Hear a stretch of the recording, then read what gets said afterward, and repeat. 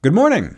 It's the end of an era in Purcellville, and I gotta tell you, there are some people in Purcellville who are not very happy about that. For Wednesday, April 26th, it's your Loudon Now Morning Minute.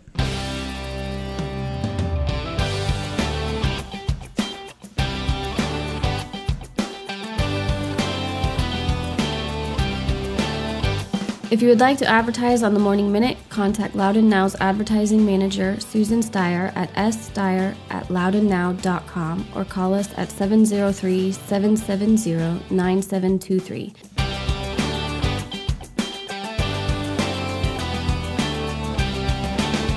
Thanks for being with us. I'm Rince Green.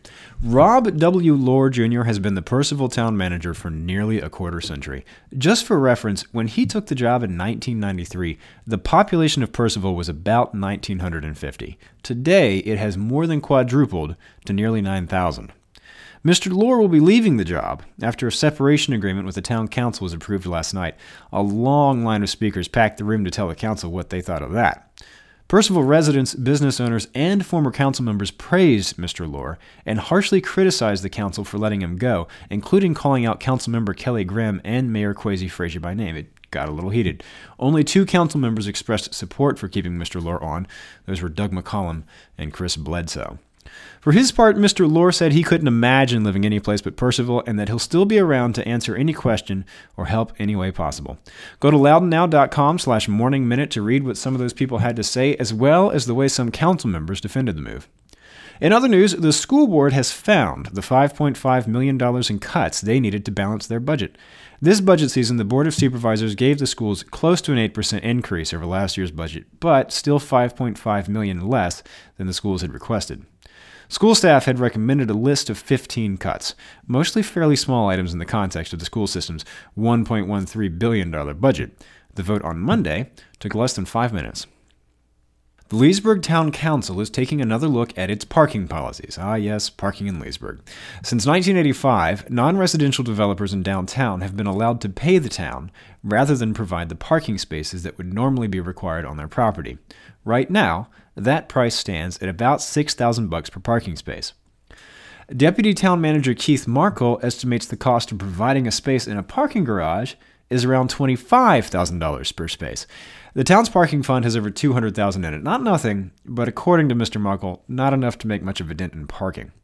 At least 4 council members are now showing interest in doing away with that system. They're expected to vote on whether to start changing it at the council meeting in 2 weeks, although I should say, even if that vote passes, it's not a guarantee that the zoning ordinance will. It's a process. There's a public hearing. Council members are also looking at going to automated fee collection at the town hall parking garage. This year's budget has $250,000 set aside to do just that. The Loudoun County Sheriff's Office is investigating a report that several students in a Riverbend Middle School classroom were sharing drinks containing the antidepressant Xanax. 7 students were seen by a school nurse. None went to the hospital, but they were all sent home with a parent. According to the Sheriff's Office, school resource officers are working to determine what the students knew about what was in the drinks and where they got the Xanax. And Glenda Blake has been named the new director of Loudoun Family Services. Mrs. Blake comes to us from Arlington County, where she served as the Aging and Disability Services Chief. Mrs. Blake replaces Ellen Grunwald, who retired in 2016. In the meantime, Hope Stonerook has been serving as acting director. Mrs. Blake starts the job May 4th. Good luck. Get the full stories over at loudonnow.com. On today's calendar, the Andrew Patter exhibition continues at the National Sporting Library and Museum in Middleburg. That exhibit runs through August 13th. It's 50 Cent Wing Night over at King's Tavern in Leesburg starting at 4 p.m. Singer-songwriter Jason Fry will take the stage at 8 p.m.